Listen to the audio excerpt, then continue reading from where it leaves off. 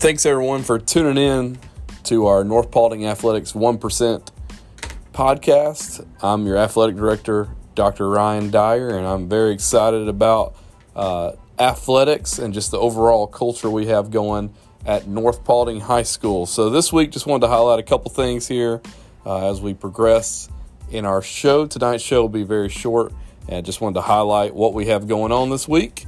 As this podcast will strive to bring you updates from our athletic hub, as well as highlights and interviews from our coaches, student athletes, faculty, and overall community. So we're very excited about getting this podcast off the ground. So this week is going to be an awesome week as we'd encourage everyone to come out and support our varsity volleyball and softball teams Tuesday night at home on the softball field and, of course, in the gymnasium.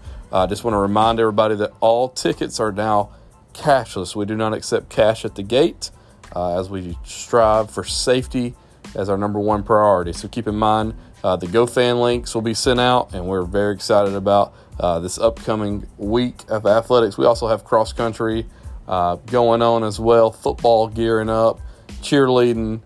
There is just a ton of things going on in North Paulding that affect our community in a positive way. So we're excited that you've tuned in to our podcast tonight as we will continue to dive in deeper every week into North Paulding athletics.